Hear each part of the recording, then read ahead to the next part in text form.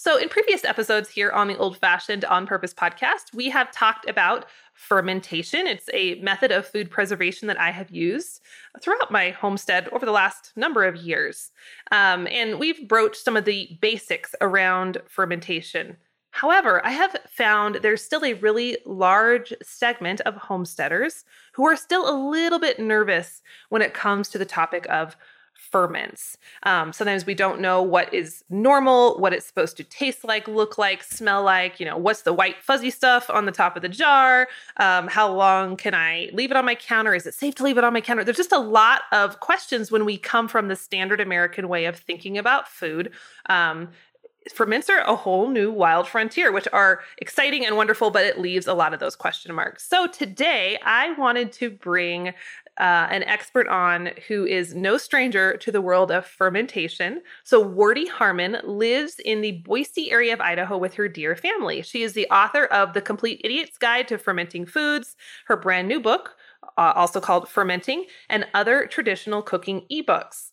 Through Traditional Cooking School's Bible-based cooking program, she helps Christian families who know that they should cook healthy for their family but don't know what to try or where to start. So as I'll explain in this episode, I've known Wardee for a very long time. We've been internet friends for over a decade, and she was instrumental in my entrance into the world of traditional foods and real food, and I just adore everything she creates. So you're going to love this episode with Wardee. Kind of consider this fermentation 2.0 and kind of getting into those deeper topics. So here we go.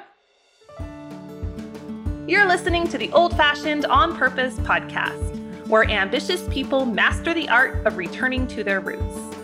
Have you found yourself disenchanted with society or wishing you could opt out of the rat race?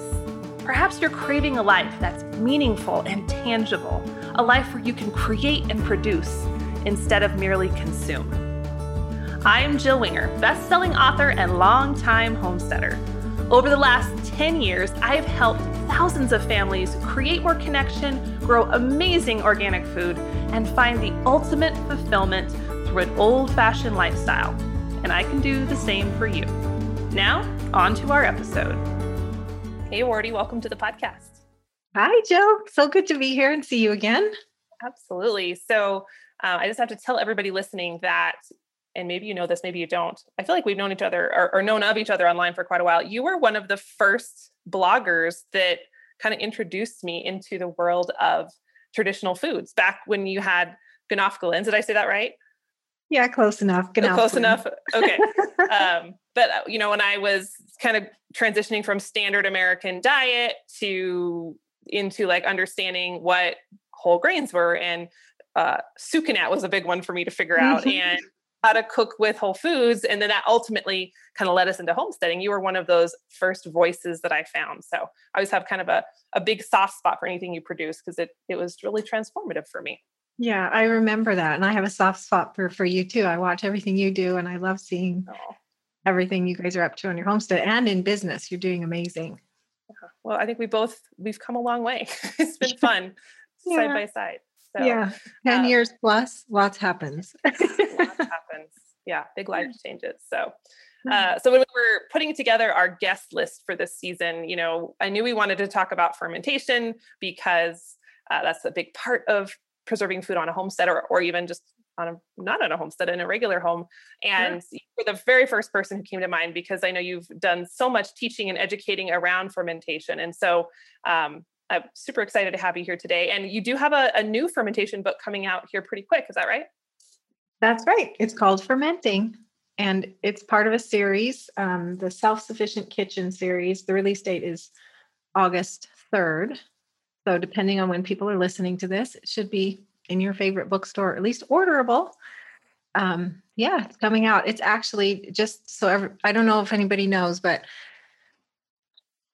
nearly 10 years ago, I published The Complete Idiot's Guide to Fermenting Foods. Yep. And this is actually a reprint of that, updated with some new recipes and updated information. A lot of the information on fermenting doesn't change, but it just needed a brush up. So if anybody owns that book and wants updated, or doesn't own that book and wants the updated, anyway, it's called Fermenting. Okay, I actually do own that book. I still have it. I think you sent it to me right when it came out. So yes, I so this will be I'll have to grab the new one. And so this covers like kind of the broad range, right? I think I saw in the book description kombucha and, your fermented vegetables and fruits, kind of the whole 9 yards. Yeah, it's fermenting all foods. And so we even include grain fermenting, which would be sourdough, or dairy fermenting, which people usually call culturing dairy. So yeah, I mean, from your fruits and vegetables, your meats, beans, grains, beverages, including kombucha, sausages, there's everything in there. Excellent. Excellent. Yeah. Super excited. So congratulations on having that come back out. Thanks. So I don't know. Well, I'm curious to see how this conversation flows because I have some questions and I feel like that we might hit some interesting territory as we go here. So I'd kind of just like to dig into some troubleshooting around fermentation. I'm picturing this episode or envisioning this episode being, for folks who maybe have dabbled in ferments. They've done a little sauerkraut. They've done a few things here and there. Maybe they're like, is this what it's supposed to be? Is it supposed to taste like this and smell like this and look like this? Or, how long is it good for? So I'd love to kind of dive into those secondary questions that come up once you've tried it once or twice. Yeah, let's do it. Yeah. Okay. So first off, just curious, I know you do obviously a lot of different traditional food skills. What would you say when it comes to preserving, just roughly a percentage of like how much food do you ferment versus putting it up via other methods? Sure. Well, I don't actually can like you do. I multiple reasons, but I either ferment foods or I dehydrate them. So there were days or previous years I preserved a lot of food. I'm not preserving as much now just because of life circumstances. Mm-hmm. But I would say we ferment 75% and dry the rest. So I really like putting up sauerkraut, kimchi, and pickles. We don't do all the ferments. And if you put in the ferment category your sourdough and your cultured dairy, I mean, we actually do that more than anything because arguably fermentation is the most nutritious way to preserve or prepare food. And if you think about it, we're doing it with beans and grains and veggies, fruits too, but it's different in terms of the point I'm making. The point I'm making is that a lot of plant foods have what we call in traditional food circles, anti-nutrients. So your phytic acid, your lectins, your oxalic acid, and your whatnot, enzyme inhibitors. And so if you do a fermenting process, whether it's sourdough or it's a lacto ferment, like to make your sauerkraut, you are reducing those anti-nutrients. And there's so many people with autoimmune disease nowadays, digestive issues, and it could be that the bloating and the discomfort and the poor nutrition they're having is from having a hugely plant-based diet where the plants are not actually fermented or soaked or what's necessary to make them more nutritious and digestible. So that's why our family turns to fermentation methods because, we do have some digestive issues and it just means that it eases our digestion and we get more minerals from what we eat and stuff like that. So that was somewhat of a windy answer, but I hope that was good. Yeah, no, that's great. So would it be safe to say then that, with most food preservation methods, we're looking at how many nutrients am I losing over what time period, right? Whether we're freezing or canning or just keeping it in the root cellar. But with fermentation, is it safe to say that we're actually potentially increasing nutrients by using this method over the others? Yes, there is. Some things don't change, minerals don't change, but you get more probiotics, you get more enzymes that benefit your digestion, you get more vitamins, certain vitamins, depending on the ferment, like sauerkraut, you get an explosion of vitamin C. So, where canning, and there's certain places for canning, so I'm not knocking it, but where canning, you would probably have a net nutrient loss. Dehydrating, you would probably maintain nutrient, but depending on how you store it, you may have a nutrient loss because if it's stored in for a long time in warm temperatures, moist environment, you're going to have a nutrient loss. Fermenting tends to increase nutrition as well as decrease the anti-nutrients. So yeah, it's arguably the healthiest way to preserve your food. Definitely. And that's notable just because, and in the research I've done personally on preserving, it's such a concern. And like, I love canning, as you said, I love canning, but there is that element. You do lose nutrients immediately as soon as it's going in the hot water bath or the pressure canner. And you kind of have to take that into consideration. You're going to lose nutrients in a root cellar or in the freezer, but fermentation, I definitely think wins the prize as far as nutrient value goes. Yes. And I just want to say, like, all of these have pros and cons. And so, like, it wins the prize on nutrient preservation and actually nutrient increase, but you need cold storage. Canning is so convenient because you can put it on a shelf and, you're eating green beans instead of going without them. But you don't, the storage needs is just right. You need space, but it doesn't have to be certain temperatures and whatnot with canning. So you have to weigh all these things. Absolutely. Yes, for sure. Okay. So just, we kind of shift gears a little to talk about processes, because this is where I think sometimes people maybe overthink a little bit, or they're not sure, with canning or methods like that, there's so much strictness to make sure we're not getting into the world of botulism or food poisoning or issues like that. So there's naturally, when people come from that world, they get into fermentation and there's a fear that, well, if I have to be so careful with canning, I'm leaving these foods out on a counter. Obviously, this has to be so much more dangerous, but that's not necessarily the case. Would you say that's correct? Yeah. Well, I guess what I would say is there's always risks, because we're preserving food and we're doing, a time-tested method of putting it up. And there's not only the cleanliness of how you do it, there's the food and how much salt, and then there's how it's stored. So there's a lot of factors there. I would say that with fermenting, well, the umbrella of fermenting covers dairy and grains and fruits and vegetables and beverages. So you do get specifics in each one of those. But in general, the process is there's a mother culture and or salt, both of which are protective of the culturing going the right way instead of the wrong way. So, I mean, I guess it would probably be not right of me to make an argument that it's so easy and there's no risk, because that's not true. But I do think it has several advantages because it's less precise, and you can be a lot more flexible in your recipes, but you still do have to be careful about things. But they're kind of common sense things, I guess. Just clean utensils, follow a tried and true recipe with the right salt ratio. If you add a starter culture, which is just usually a powder veggie starter culture or whatever specified for the type of ferment you're doing, then that's protective. So as you're starting out, I would say rely on tried and true recipes and methods, but you'll probably find, if you've canned, that there's a lot more freedom in it.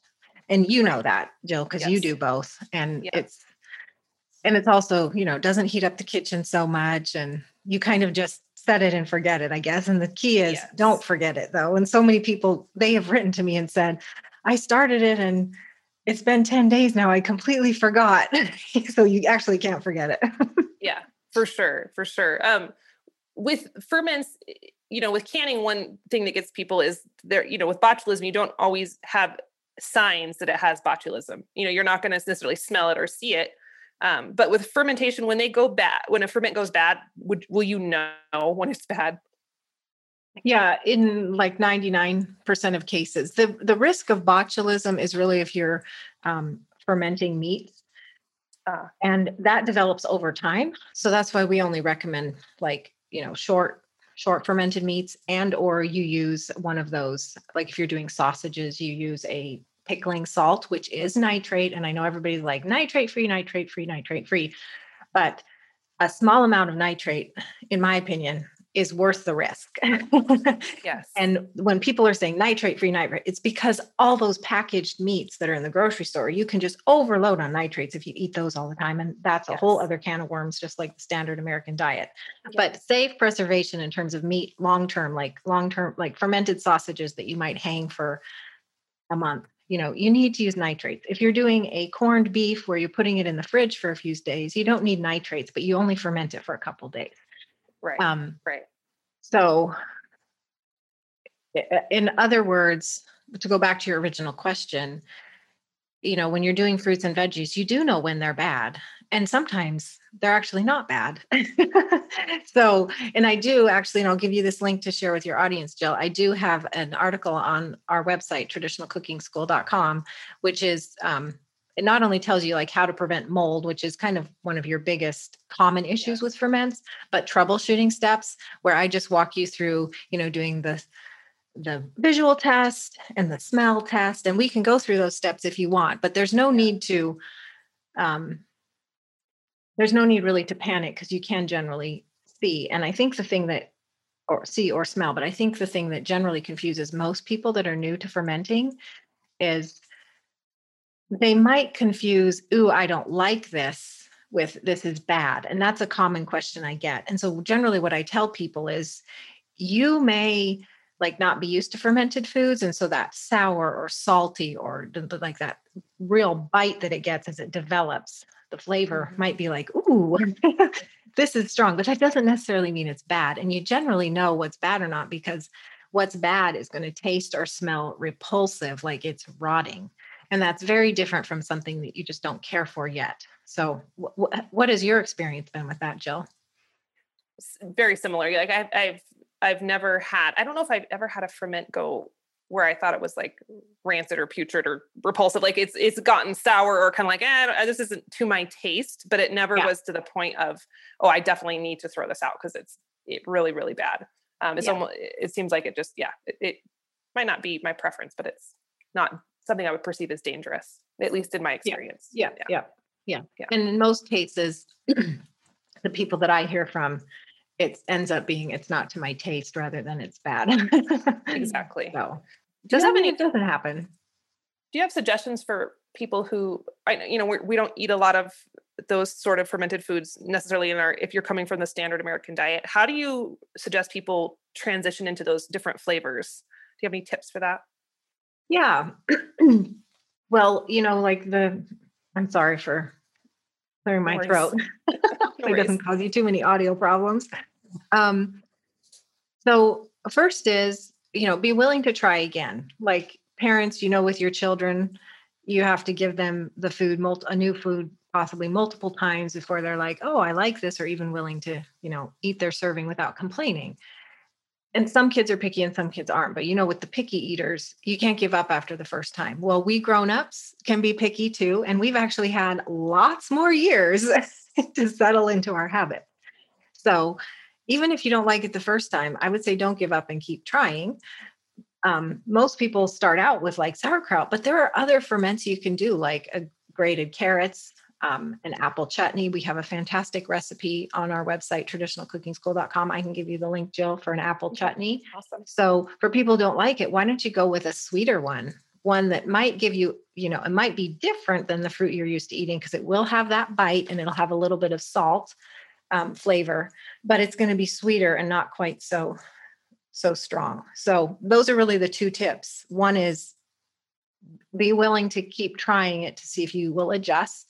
You actually might find that, your first bite's like ick. The next bite, you're like, not so bad. And then your body starts craving it because you've given your body a taste and our bodies tell us what we need. Yeah. And the second tip would be go for a milder or sweeter ferment. I've definitely experienced the body asking for the ferment, which even when my taste buds were like, I'm not sure what I think of this, I just was drawn to it. It was a weird feeling. Like I want to eat more of this, even though I'm not really sure what I think of the taste. It's very strange, but listen to your body. Yeah. Listen to your body. Yes. Yeah. Very good.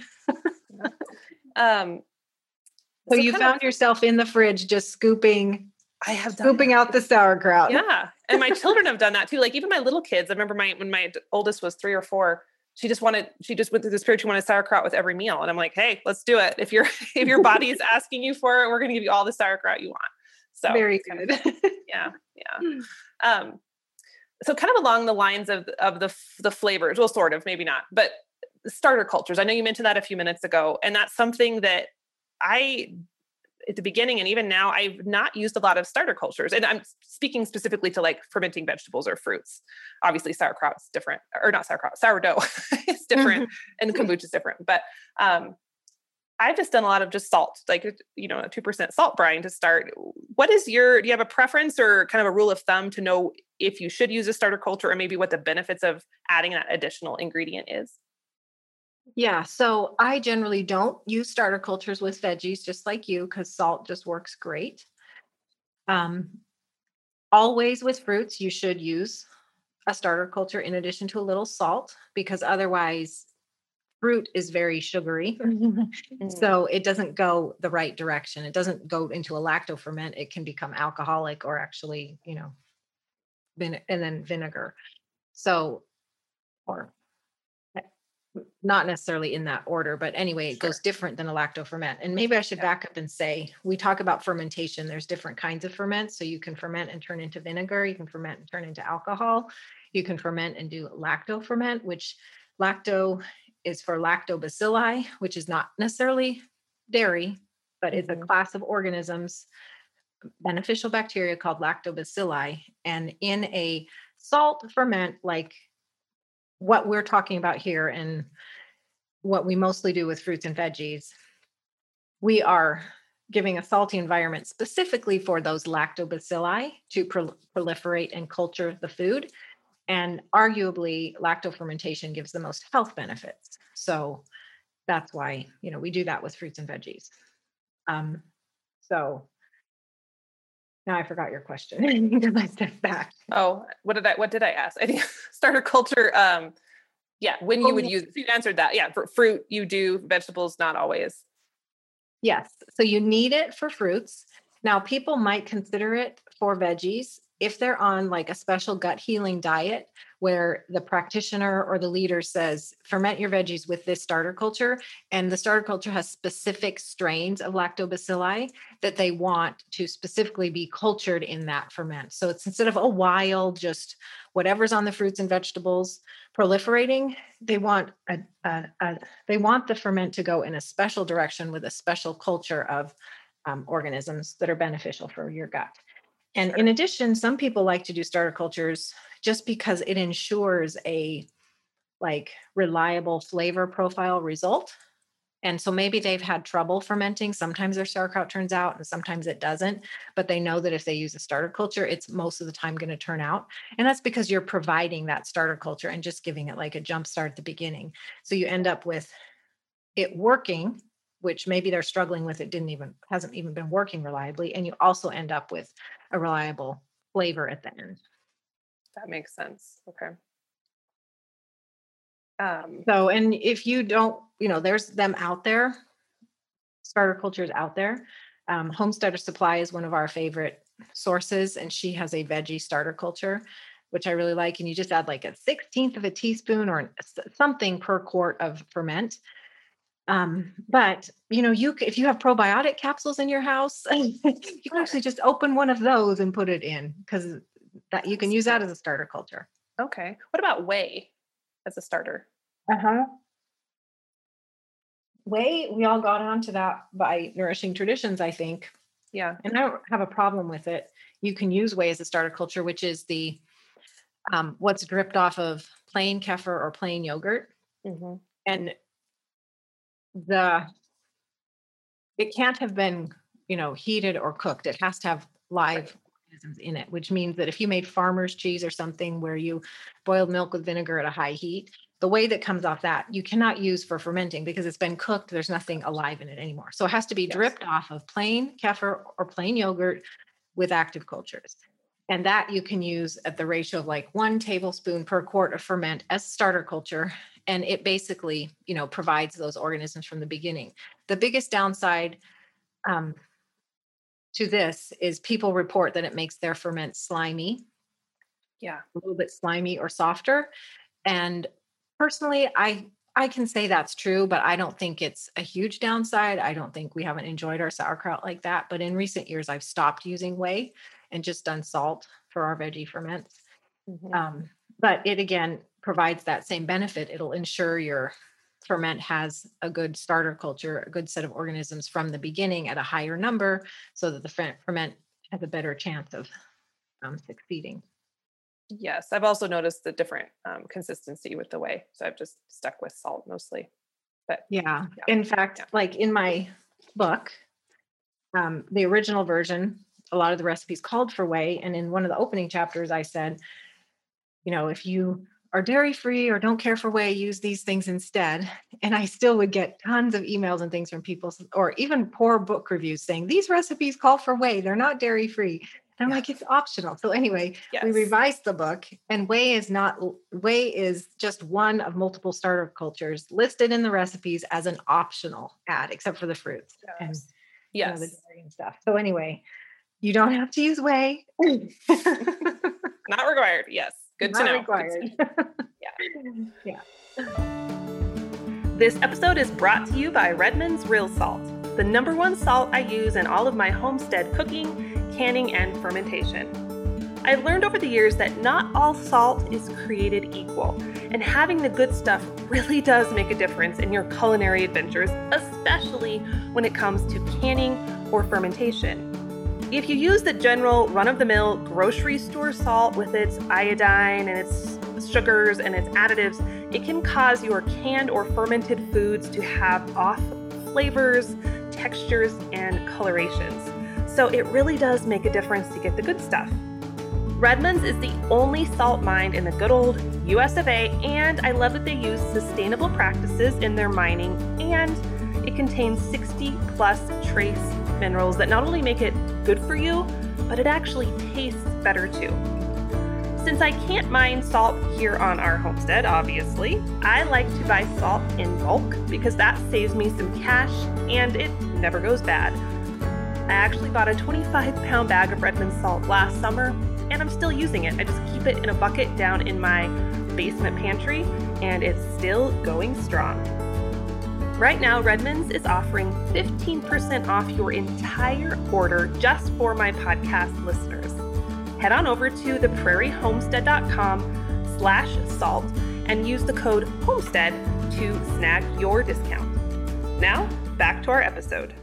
Have you ever dealt with cross-contamination? So if you have your sourdough on one part of your kitchen and your ferments, and I've always heard warnings of that, keep so many feet away. I'm curious, like the ramifications of not heeding warnings. Have you ever actually experienced a cross-contamination? Yes, I have.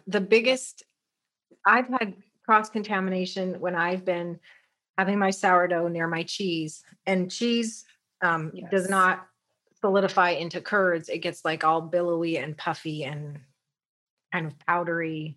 I have had that happen. Yes. Okay, that's not fun. Yes. Yeah, not fun. And then recently was making our raw milk yogurt in the Instant Pot, and the kombucha was brewing near, and the yogurt got a little bit grainy. So that actually, I continue to break that rule, but one time I think somehow they shared a little bit. But generally the rule is different types of ferments 5 feet apart. So, if you have a couple different like pickles and sauerkraut and carrots and stuff, that's the same type of ferment. Those can all be together. But keep that away from your sourdough starter, keep that away from your culturing dairy, keep that away from your kombucha. Those are, Go ahead. Challenging in a small modern kitchen. It can be tricky. Yeah. Yes, it is. And at the height of gardening season, or when you're doing a lot of things, it can be challenging. But, most of us are generally not making all the things all the time. So I think, if you have a bread baking day, then put your starter away. Then you have cheese day, do that. So, yeah. So when we're talking about ferments on the counter, a lot of recipes, it depends on which recipe you're looking at or what food, but some of them will call for like a 5-day ferment out on the counter. Some call for a 14-day ferment. Do you have like a kind of a sweet spot, or does it really just depend on the food itself? Yeah, it's pretty dependent on the food itself, I think, because like carrots and green beans are just hard and they take longer to ferment. It just takes more time for the brine to penetrate and soften and develop the softening, but still crunchy, and the flavor.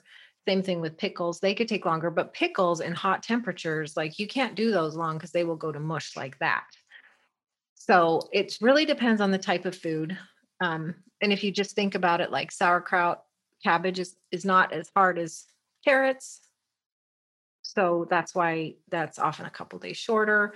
Fruits are just a day or two because you don't want them to go alcoholic, and they tend to be soft. So yeah, it just has to do with the food. And I do know there's sauerkraut recipes like 14, 21, 30 days.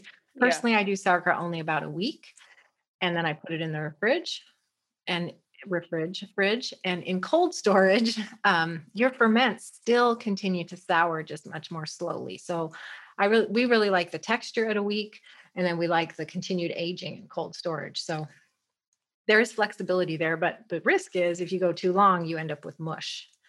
Yeah. And I'm glad to hear you say that you go for a week, because I usually go for a week, and I've always seen the recipes for, 21 days. And I'm like, man, I'm just like a sauerkraut lightweight. I don't have the oomph to go all the way, because I just don't like the flavor as much after it's been on the counter that long. But I'm glad to hear you're similar with your time frame there. Yeah. And the texture too. I don't like sauerkraut that's soft. I prefer it to have like a nice crunch. It's got to have a crunch. Yeah. Do you use airlocks, or what's your favorite? I know you've probably tried a million things over the years. What's your favorite setup? Yeah, I do like airlocks. And the ones that I use, we've just had for years. They're from Homesteader Supply again. She calls it the Pickle Pro. But there's all kinds of them, and I wouldn't say that any are necessarily better than another. I do think you get a better result with airlocks, which you probably know, Jill, because although fermenting is very simple and you can just use a wide mouth mason jar with a metal band and lid, you can end up with the fermenting organisms produce gases. So you could have an explosion, or it just oozes out the lid. So if you use an airlock instead, it allows those gases to pop out bubble by bubble instead of building up pressure in your jar. So it makes for a less messy, potentially messy ferment. And it also, you don't want air getting in. And the only way to completely stop that is airtight. None of these lids are airtight. So even though you don't want it, it's okay. It's just that, you have a better ferment, the less air that can get in. So with an airlock, it allows gases out, and then tighten down the lid as much as you can to keep as much outside air out. Does that make sense? That makes sense. Yes. I exploded a bottle of water kefir once, and that was very exciting. So try not to do that again. Yeah. The worst. So it's good to let that pressure out before we get to that point. Yeah. Sure.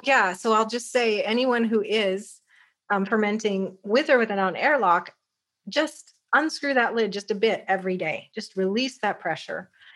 And also the gases tend to lift up the mixture. Now, it doesn't happen like with carrots and green beans that you're fermenting whole or in sticks, but any kind of shredded mixture like sauerkraut or kimchi or shredded carrots, the fermenting gases will lift it up, and then you'll get air pockets inside. So when you're undoing the lid to release some of that pressure, you may as well take the whole thing off and press the mixture back down in the jar. So it's all below the brine. The brine is protective. The brine protects from oxygen. Oxygen makes your ferment go a different direction, like alcoholic or spoil. Oxygen also raises the levels of histamines, and so many people have histamine intolerance. So the more you can keep your mixture compact below the brine, free of as much oxygen as possible, just the better result and healthiest ferment you're going to get. Yeah, that's great advice. Can we shift gears for a minute and talk about, circle back to the mold and the yeast, and kind of troubleshooting tips for that? Because I feel like that's what trips up a lot of new ferment fans. Like, it's really intimidating when you're like, what is this stuff on my ferment? Yep. Okay. So first of all, if you notice anything on top of your ferment, don't panic. And again, I'll give Jill the link to my troubleshooting article, but I'll just walk you through the steps here. First thing you're going to do is smell it. It can smell sour. It can smell pungent. It can be something you're not used to. It can even smell yeasty, but it shouldn't smell putrid, rotten, or like it's spoiling. If it smells like that, you do toss it. If it smells rotten or, putrid, you do toss it. If it just smells sour or pungent, and sometimes gases build up and you take the lid off and the first release is like, oh, but then it dissipates and then you smell it again and they're like, oh, that's just salty and sour. So again, don't panic, really assess, what are you smelling here? The second thing you do is then you look at what might be growing on top. So mold is fuzzy. It's also different colors than white. It could be gray, green, brown, and it's always fuzzy and lifted. If you have white that's flat and not fuzzy, that's called calm yeast, which develops just right at the top where a ferment is exposed to oxygen, and it is harmless and edible. You may not like it, but there's nothing wrong with it. That's just, um, uh, well, I guess I should say there's some people who have sensitivities to yeast or need to avoid it for gut healing or something. So I'm not going to say it's fine for everybody, but a generally healthy, normal person, don't be disturbed by a flat white yeast overgrowth called calm. What you want to be concerned about is anything that's fuzzy and not white. And you can skim it away and then kind of let the mixture settle, you know, give off any gases or whatever, smell it again. But it's possible if you had fuzzy mold that it's not ruined. It's just right there at the top again where it's exposed to oxygen. So again, you don't have to toss it at this point. So to summarize, we've done the smell test, then we've kind of identified what might be growing on top, and whatever it is can be skimmed away. And then you will taste it. And if it tastes moldy, which I think we all know the taste of mold or mildew, that means the mold has kind of gone down into the ferment, then I would advise tossing it. Also, when you taste, you're looking at the texture of the vegetables. And if they've gone mushy and like not pleasant, it doesn't necessarily mean they're bad, but nobody's going to want to eat them. So again, I'm so sorry, but you might just want to feed that to the chickens. Yep. But if it just tastes salty, sour, even strong, but not moldy or mildewy, then it's fine. And this process might happen like during your week-long sauerkraut ferment when you're just inspecting, or you might find out at the end because you actually haven't checked for 7 days and you're like, oh, what's on top? So you can go through this process at any time. If you go through it and it's like day 3 of a 7-day ferment and you skim away, you can cover it back up and let it keep fermenting. Okay. If you determine it's still good. Sure. So mold is not necessarily the end of the world as long as it hasn't penetrated all the way through. That's correct. And I do want to caveat with this because there are very sensitive individuals who may have mold allergies or autoimmune issues or, gut healing diet. And I think people in generally good health, we battle mold all the time in the air or whatnot. And so a speck of it is not necessarily going to hurt us. And the brine and the salt and the starter culture are going to be protective of that not getting a foothold and taking over the ferment. But somebody who's very, very sensitive, they might not want to keep that. And they actually might want to consider completely airtight fermenting, such as in containers where, there's a rubber gasket and the lid clamps down and there's an airlock. So there is no way outside air is going to get in there and spoil that. The only thing is that the bubbling gases can get out. And that's where you get no low to no histamines, no mold. And it sounds strange that we're even talking about some mold is okay. Well, I'm just saying we're generally healthy individuals with a strong immune system. We are around mold all the time. So if you skim it away, the rest of it may likely die and just hasn't, hurt the rest of your ferment. Do you think I'm scaring anyone, Jill? I don't think so. I mean, we've talked about moldy cheese before, some mold is good. Some mold is your friend. So it's fine. These homesteaders, they're tough. They can handle it. All right. What do you do? I haven't had a lot of mold issues. And that's part of the reason, like people ask me, and I'm like, I skim off, I think I've had it once or twice and I've just skimmed it because it didn't penetrate down into the brine very far, but I just haven't had a lot of issue with it. I don't know if it's just our climate or, Wyoming is pretty dry or I don't know. Is it coming in, if you are going to have contamination, is it going to be primarily air that's bringing those spores in, or could it be like coming in off of the food itself? Both. It'll be on the food itself. And if you don't use a starter culture, whatever is on the food at the beginning that can make it in that salty brine or salt is going to proliferate and flourish. So ideally, it's just the lactobacilli that are naturally present that are going to do that. But you'll have less chance of mold if you do a starter culture. And I guess I should add, sometimes mold grows at the top, but sometimes if you're skimming it away or pulling it off, you can tell there's stems that have gone down into your liquid. And so that would be more a cause for concern than just a dot on the top. Sure. That makes sense. Yeah. I don't have a huge problem with mold either. I do think it's more of an issue in like humid, very warm climates or seasons. Mm-hmm. So there's just limits of geography. If you can't keep your house humidity and temperature right around room temperature, then you potentially run into more issues. Yeah.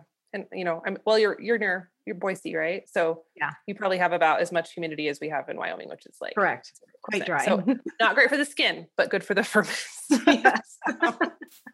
We have wrinkles, but no mold in our sauerkraut. That's right. Yeah. Okay. So once you transfer into cold storage, I've seen a lot of recommendations, eat your ferment within 3 months.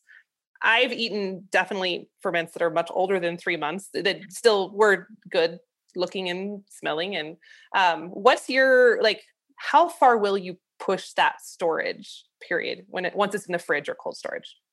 Oh, I think you can go a year. And you can freeze ferments too. Now, some of them don't freeze that well. The texture changes, but um, you can freeze fermented apple chutney and sauerkraut and all kinds of shredded types of ferments, and that will make them last longer. But the thing is, it's got salt and it's got a starter culture. And if you keep it at the back of your refrigerator, it stays nice and cold. And yeah, now fruit ferments are different though. You should probably consume those within a few weeks if you're keeping them in the refrigerator. Otherwise, you should freeze them. And you will have some nutrient and probiotic loss in the freezer, but they don't completely die. And if you know they're going to be in there for, more than a few months, I would double or triple zipper seal bag. It'll prevent freezer burn, and it'll also prevent loss of probiotic. Okay, that's good. I have never tried freezing them. That's a really smart idea. I don't know why. It just never occurred to me I could do that. So Well, there's a that's good to couple know, though. companies Yeah. where you can order and they arrive frozen, and that's how I learned about it. I was like, oh, Yeah. I mean, why not? Yeah. Cool. Okay. Yeah. Learn something new. Lots of new things today. Okay. So we're getting close on our time. So I just had one other question that this has bothered me for a while. And I don't know if there's an easy answer to this, but I know a lot of homesteaders are in the same boat I am. I don't have a root cellar yet. We were going to build one this year, and we got distracted with the soda fountain that we bought. So root cellar is on the back burner, but it's tricky to, if you're doing a bunch of sauerkraut or a bunch of old fashioned pickles or things, to store them unless you have a bunch of refrigerators for ferment. So is there any strategies that a homestead or anyone could use if they want to do a lot of preservation via fermenting, but they don't have a root cellar or a giant refrigerator? Yeah, I don't really have another option because it does need to be cold, like refrigerated. Well, yeah, less than 50 degrees Fahrenheit. Our fridge is like 41 degrees. So you can go a little bit warmer, but it does need to be cool temperatures. I don't have a solution for that. It's unfortunately like one of the big cons with fermenting in modern society, where homes don't have root cellars like they used to, because people, basically they just had to have root cellars. We don't have to have them anymore, so they aren't built. So I'm sorry. No, that's all right. I figured, I just didn't, it's frustrating with, the lack of root cellars. I feel like we should start a movement to bring back the root cellar and have all new home builds. They all have root cellars. It would be helpful. That would be great.